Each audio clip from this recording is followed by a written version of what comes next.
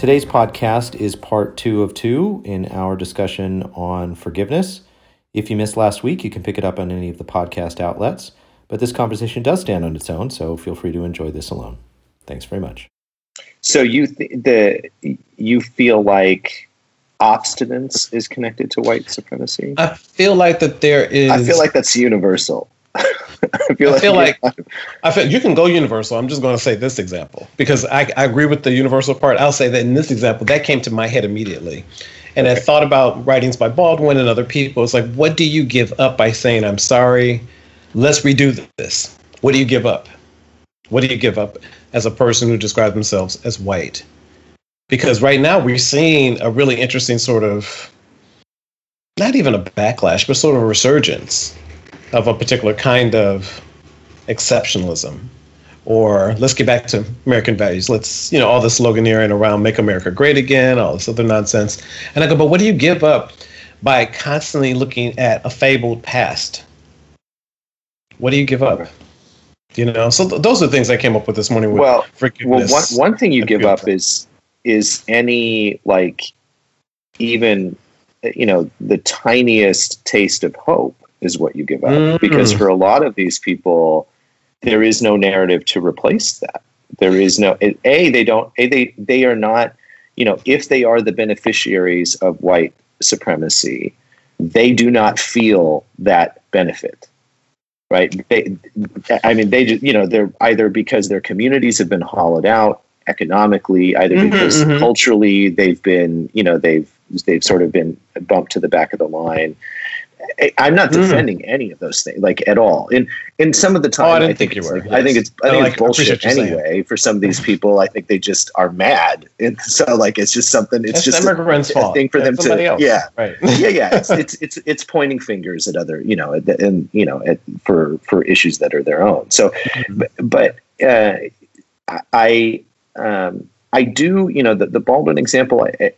These are all good examples, and it's manifestly clear to anyone that looks at the country that we have a significant problem with racial inequality. It's manifestly clear. If you look at the distribution of wealth, if you look at cities, if you look at it's just abundantly clear that there's a persistent problem in this country. What I'm suggesting is that we don't have a mechanism for remedying it, which is the most powerful mechanism, which is forgiveness. That is what actually leads to healing inside a larger community.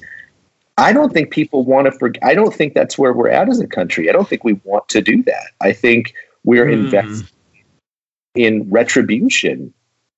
I think secular progressives are invested in that as a story right now. So I think one or two questions. I'm sorry, Seth. I know you might have something to say. Do you want to say it because I can hold on my questions? So I was wondering, one, Travis, do you see anything on the horizon that even looks like it's an indication of that kind of thing coming? And the other question I had was, I wanted to clarify this notion of retribution. For me, I simply want someone to acknowledge that there was wrongdoing. I don't know if that's retribution. I think that's fair. Maybe that's not retribution in all instances. That's fair. I would still stand by what I think is probably slightly more radical position, which I don't think forgiveness has anything to do with acknowledgement from the other person. I just, I do think that an apology and a recognition facilitates forgiveness. Absolutely. And I would point back to sort of the more radical kind of theological arguments around that in Christianity and in other systems. Again, they have different language around it, but that, the idea of sort of radical sin, which is not something that anyone on this podcast subscribes to, but yet is a powerful mechanism for facilitating forgiveness, because it's a rupture that you can't ever say sorry enough about, like, sorry, I killed God. Like there's just no, like, you can't, there is Nietzsche. no acknowledgement that will ever suffice that crime. So, of course, and so that's a powerful tool for leveraging social cohesion and allowing people that don't share sometimes even common interests to interact with each other in a more humane way. No, I see nothing like that for secular progressives on the horizon. No, and it scares. And honestly, it scares me for the future of the planet. Honestly, but I'm sorry. Go ahead. Well, I just want to say I think I can paint up why this is happening. Why secular progressive culture has moved away from that sort of very churchified understanding of forgiveness.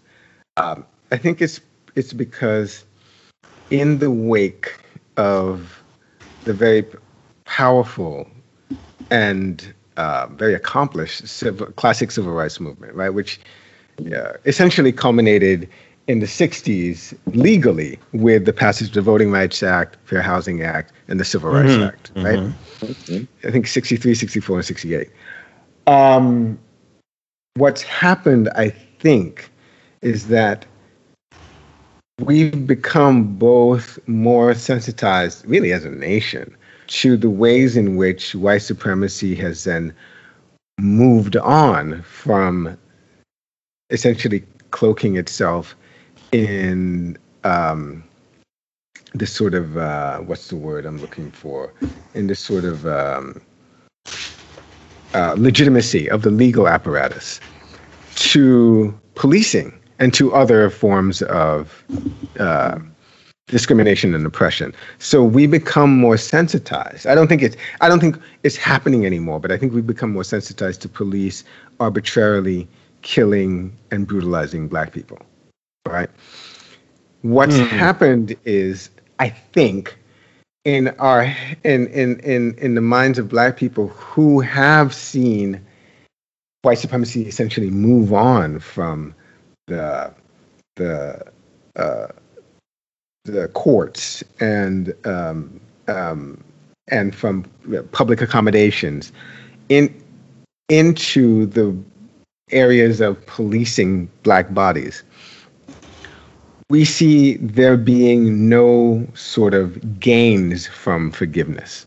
Like, what happens when the police surround and beat a man essentially to a pulp, right? In front of the view of cameras, and they are brought up on charges and then acquitted.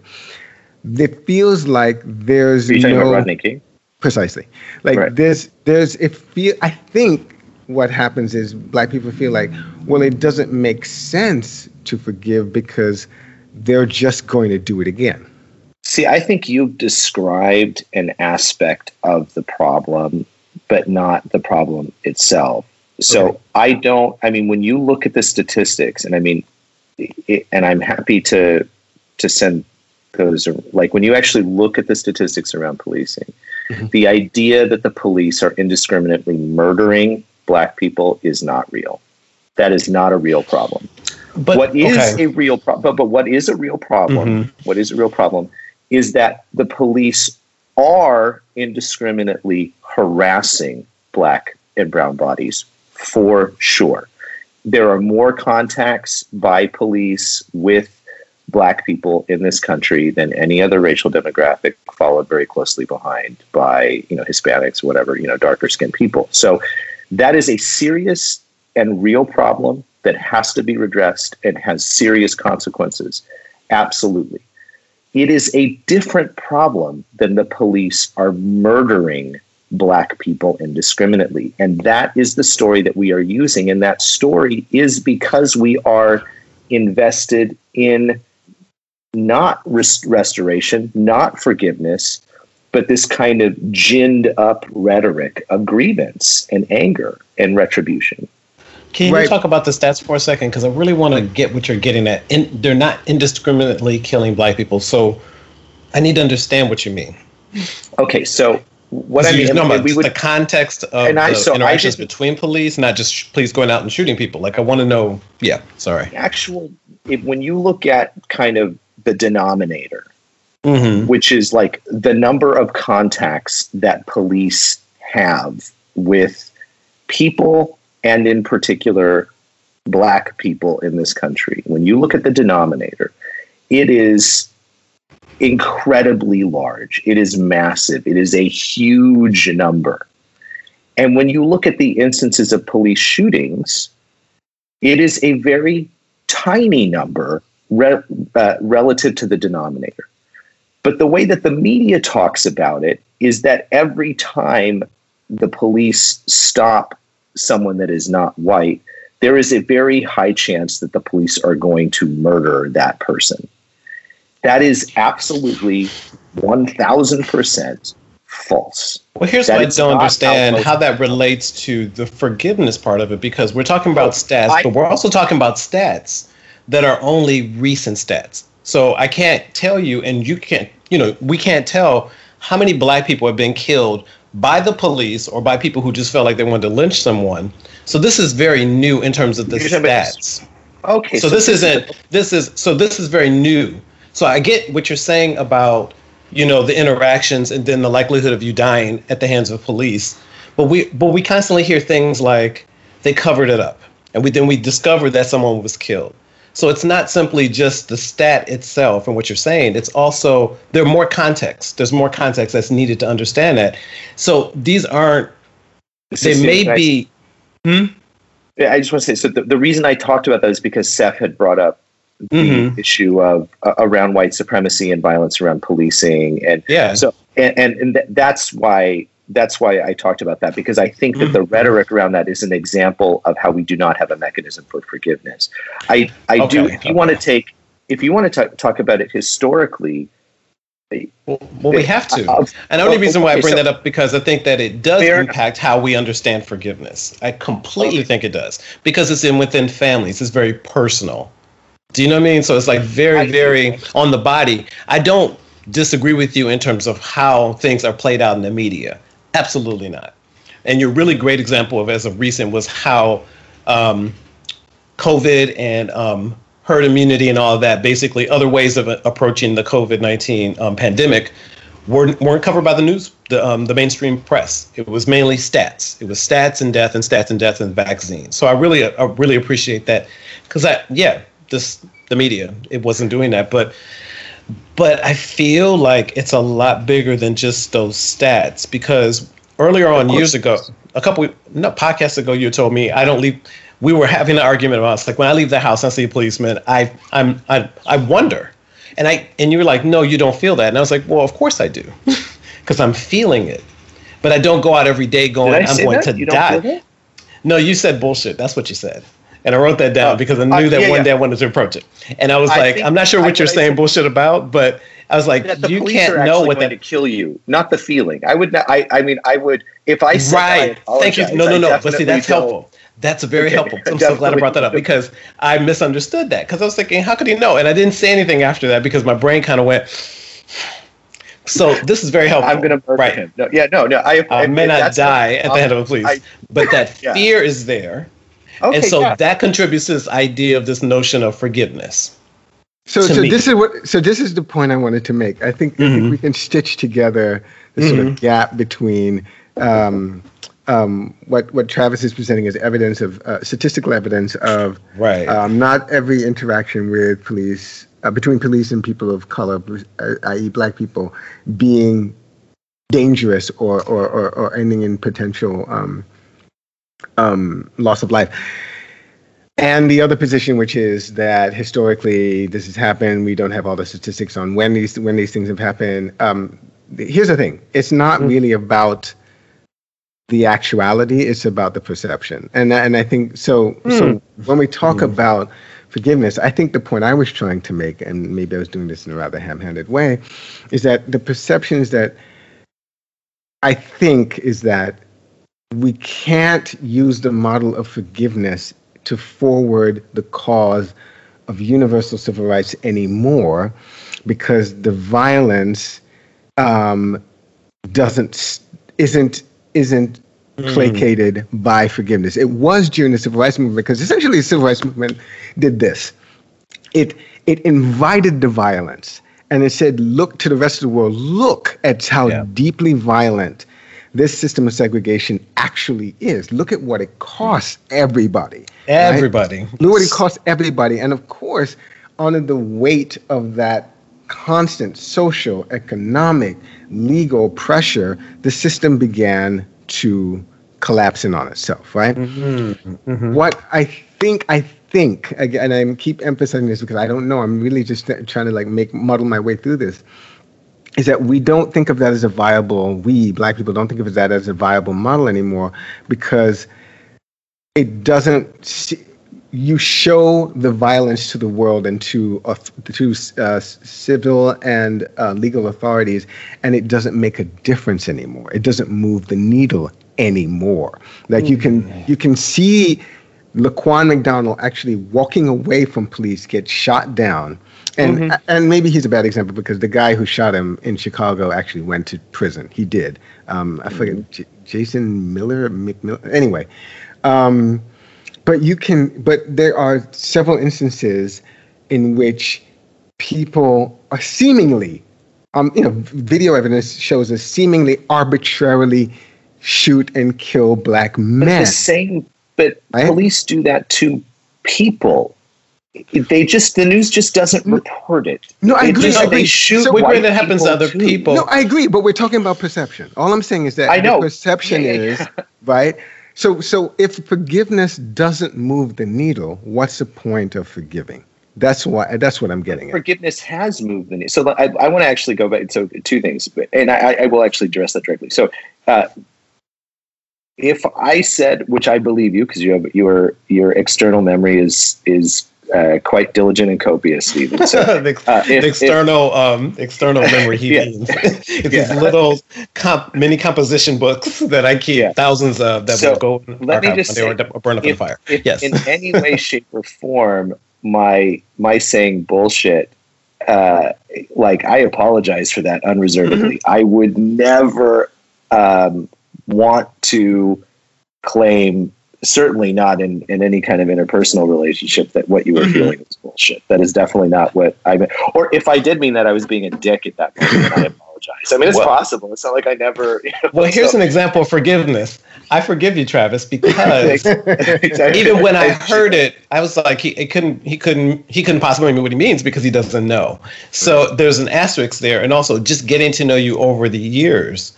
Absolutely. I keep things like that because sometimes I need to brush them off and audition them again. Do you know, and say, sure, is this here? Do you know, did I hear it right? And sometimes I'm, in my more arrogant spaces, I know I'm right, but I'm glad. And I didn't. Yeah. So thank you I appreciate your apology. Yes. Yeah. So the perception, though, to go back to Seth's thing. So, but the perception is part of this, that we don't have a mechanism for forgiving people. And so let me be as concrete as this. So I believe, I have enough faith in people, right, in general, that if the subject was framed in such a way around policing of non-white bodies and the harassment that goes along with that kind of policing, because that is, there's lots of research around this, and it seems very clear that police snap their heads a little faster when they see Black males in particular. Now, of course, the argument on the other side is like these disproportionately commit the crimes. These bodies disproportionately commit crimes or whatever. But that itself is a legacy of racism in this country, right? The reason these people aren't going to Harvard, and going to college at the same rates is because, it's been 100 years since they were picking cotton. Yeah, right, exactly. It's obtuse to not see the connection there. So, but I do want to say that. Hold your thought. Just hold your thought. Every time you say it would be crazy for people not to understand. The evidence is there. I go, oh, Travis. Travis, this notion of truth you have. I'm listening. You read the news. You watching as much as I do. People can take No, they don't want to see it. I mean, but anyway, so yeah. So I know that's true, but I'm saying I think you can move the needle with that. I think you can move the needle with. I don't think you need to distort the perception in this way. Like that's something that we can do something about. We can change our police departments rather than like get rid of them altogether, which, you know, that's another topic altogether. But like, again, the mechanism, what motors that is forgiveness. Like, oh, look, like the police are, you know, we've kind of not prepared people for this. We've not really done a very good job of training our police for this. We've not really done a very good job as a culture for preparing ourselves to deal with this kind of complicated legacy. And like, we need to go a little bit easier on ourselves around like people's historical imaginations, as Stephen was just pointing out, aren't necessarily that fully trained. Like we've got to give people a little bit of space, like that, you know, their small town community that's been hollowed out and, you know, struck with an opioid epidemic. Like maybe they don't really have the emotional fuel very easily to see the legacy and history of racism.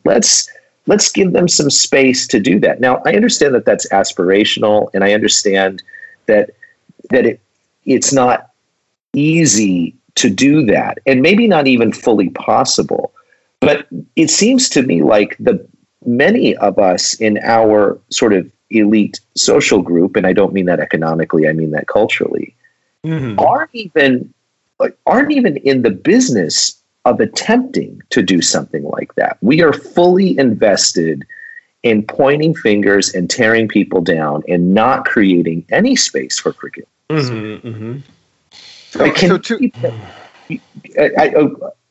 you have a question, I don't need to throw another thing in. Please go ahead. Sorry, Travis. Sorry to interrupt. Or two comments. Well, the two things I want to ask. One is, and I'm really asking this question, I'm not just being provocative. What did the people who forgave Dylann Roof, what do they get out of that forgiveness? And that's one question. And the other is, okay, we're making this argument kind of one-sided and all about like progressive secular culture. But on the other side, what do conservative evangelical Christians get out of forgiving the rest of us for making Biden president? Like, is there a seriously, like, is there a mechanism there within their brand, their version of Christianity, that allows them to see us as a viable part of the community that they want to build? So what I think the first group gets out of it is some very small ability to deal with what can't be dealt with. Like just the tiniest thing, you know, their backpack's still heavy, it's still loaded down, just the tiniest bit lighter, just the tiniest. Doesn't give you, but that tiny bit makes all the difference, because it gives you space for all the other shit that's going to come down the pike in your life and everyone else's life around you. Because it's not going to stop piling on. It's not going to stop. Like difficulty and loss and impermanence are just going to be with you until they're not. And if you work on not carrying as much stuff, it's easier to bear it until the end. I would say that's what that community gets from it. As far as the second one, you are absolutely right to point that out, Seth. I think, you know, fuck them. I don't know. I mean, not really. I mean, like, obviously. I was so right. I was like, what's Seth going to say? I mean, what is Travis going to say? Okay, he can say this and this. Fuck him. I can't do anything about it. No, but that's a problem, right? Because I think that if forgiveness, and you may be right. I'm still mulling this over, but you may be right that forgiveness really has nothing to do with the wrongdoer. It may have nothing to do with them. It may just be a way of freeing up the self to have a life that is really less burdened by whatever they fucking did to you. Like, I mean, I think about that with my father, like getting to the place where I could forgive my father for being abusive and mean and dismissive and contemptuous towards me. Yeah. Like, letting that go was about me. It really does have nothing to do with him. Like, it's about how am I going to live my life in such a way that I can take full advantage of all that's possible for me, right? And I can't if I'm carrying all of that shit around with me. So you may be right about that. But go ahead, Stephen. Go ahead. There's two things I want to say very briefly. One is from this article, The Power of Forgiveness from Huffington Post. Anne Lamott, do you guys know who she is, the writer? The name is familiar, but I don't. She's hilarious. And so one thing she said was, forgiveness is giving up all hope of having had a different past. And then there's another woman named Joan Borisenko who said in an interview, you can forgive someone who wronged you and still call the police and testify in court. And I like both of those guys. Like, yes, absolutely. So when you say, you for them to walk a little lighter, the forgiveness in their heart, I was like, absolutely. I think that's a wonderful way of putting it. Because it doesn't, I think people think forgiveness makes you lighter in the way that you, that person, you no longer think about it or feel pain, right? Yeah. That's not it. No, it's something quite radically different, So anyhow, that's all. Yeah. And honestly, in some ways, probably allows you to feel the pain in a more honest way. It's not, it's not all tangled up with anger and and a to-do list, right? Like retribution gives you a to-do list. Like you've got, like if you're mad about something, if you've got to redress a grievance, like your to-do list is full every damn day. And forgiveness, like it shortens that list a little bit, and you can do things like just mourn what's been lost,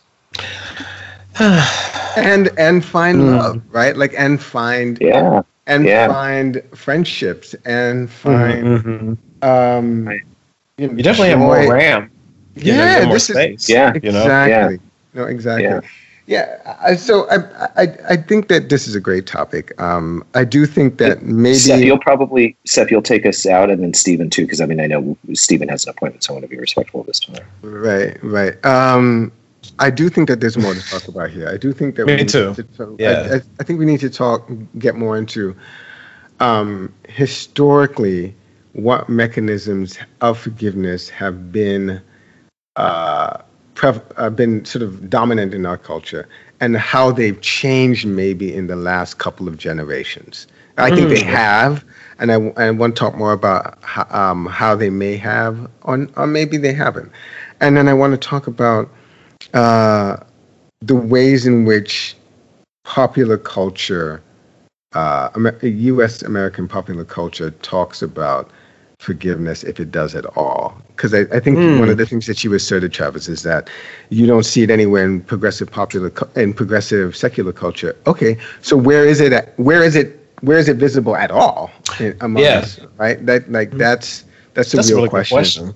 Yeah. So let's get into that.